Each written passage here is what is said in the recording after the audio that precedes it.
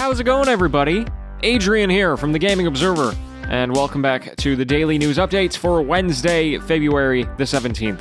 Another day, another opportunity to talk about some video game news. Let's jump right in. First things first, let's talk about Starbreeze. These are the developers of Payday, because they have reported on their full year financials, which have been pretty eventful ever since they nearly collapsed in late 2018. So, of course, 2019, disastrous for them, as they recovered from all of the debt they were in. 2020, a little bit better. Numbers, of course, are still down, but they're recovering. And Payday is still their main driver of revenue, so that franchise actually brought in 93% of their $14 million of revenue. And the CEO of the company made pretty optimistic comments about the future of Starbreeze. They're obviously positioning Payday at the front of their business, and in fact, Payday 2 had a tremendous 2020 and became the largest community on Steam, with a player base of 7.1 million. Now, that's a statement that they've made, and I haven't been able to find where that comes from, but the direct quote is biggest game community, whatever that means. Anyway, if it's true, that's a pretty wild statistic. And here's what he said, quote, "Starbreeze is a much stronger company today than it was 1 year ago. We are hugely confident, thirsting for revenge, and thrilled to be able to focus to the max on developing our IP with Payday front and center." End quote. Now, they're still searching for a publisher for Payday 3, but they are, of course, optimistic that they'll get one. That'll sustain them until they get the sales from that game. Microsoft have announced a new Xbox-branded wireless headset selling for $100 American, and it's coming out this March.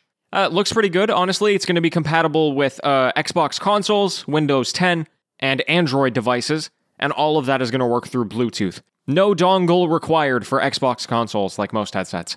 Now, of course, for wireless headsets, what do you care about? It's probably the battery, so they say it has 15 hours of battery per charge, and then it also has a bunch of quality of life features.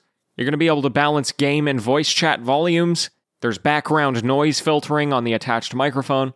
You can even connect to multiple devices at once, so you could theoretically listen to the music on your phone and then be in a party chat on Xbox or whatever, play a game and still hear that audio. So pretty cool. Feel free to check that out. Okay, so you know Fortnite likes to do in-game events, but their newest one is probably one of the coolest ones that I've seen so far. So they're calling it Short Night, and it's basically a film festival. So every 30 minutes they play 12 shorts that will play in the game's non-combat mode, Party Royale. And apparently they've done some film stuff before, so you can either sit in front of the big screen to watch it, or you can have it play picture-in-picture while you're running around the map, playing the various minigames. And so anyway, if you want to watch that, it's going to kick off on the 20th for 24 hours. That's this Saturday. And I just wanted to mention it, because I think that it's really cool that video games can do stuff like this now. And I mean, especially because, you know, Fortnite has such a young demographic. The fact that they can promote things like shorts and maybe get kids interested in like film and different forms of media, I don't know. I think that's really cool. Okay, normally I don't talk about announcements of announcements, but this one is particularly notable because we're getting a Nintendo Direct. So it's happening today, February the 17th at 5 p.m. Eastern, 2 p.m. Pacific. Of course, you can find it on youtube.com/Nintendo. And this is notable because it is the first Nintendo Direct proper since September of 2019. It's been like a year and a half. It is also the longest Nintendo Direct to ever be broadcast. It's going to be 50 minutes long, which seems to indicate that they're going to have more than usual to announce, I hope. They do sometimes drag on a bit by giving super specific details about the games they announce, but hopefully that's not the case this time. So what are we going to see? Who knows? But the elephant in the room is that it's Zelda's 35th anniversary, and they celebrated that extensively for Mario. So, of course, I'll fill you in on all of the details about that tomorrow, if you don't want to watch it yourself. But there you have it, folks. That's all of the news for today. Once again, a pretty slow news day. I'd like to thank you so much for tuning in. Of course, back with the news tomorrow, all the news from the Direct, among others. And until then, happy gaming, everyone.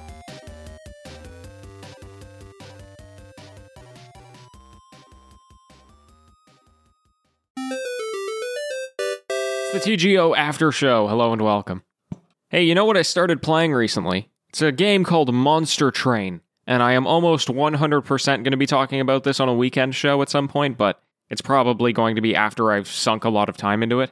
Because Monster Train is like Slay the Spire on, insert drug here. Now, if you don't know what either of those games are, They are deck-building roguelikes. So you build up a deck of cards over the course of a run, and the run is procedurally generated or randomly generated to fight certain enemies, have certain items available in a shop, etc., etc.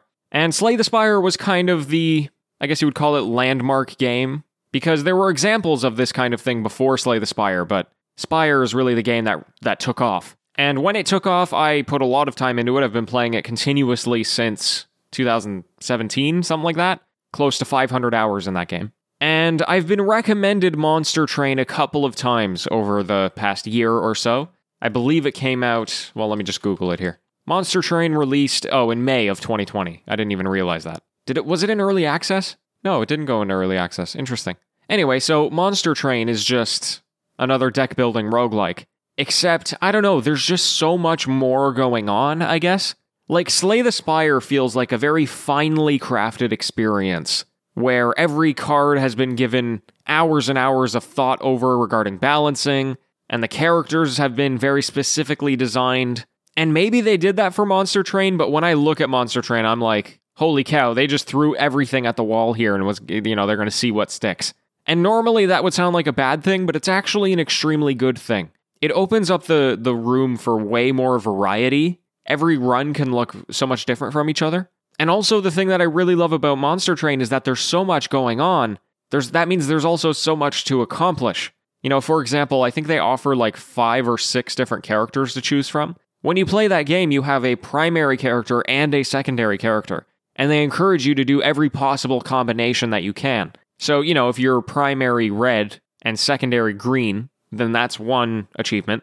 Then the reverse of that, primary green, secondary red, and then do that again, but for every single class that they have. And then, obviously that's just the tip of the iceberg. I mean, they want you to win a run at least once with every single card. They have ascension levels where the game gets progressively more difficult the higher the ascension level is. They encourage you to have win streaks.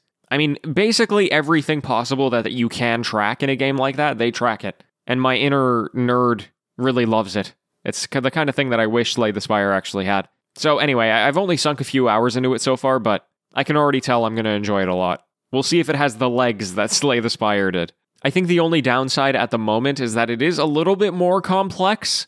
There's more, way more keywords.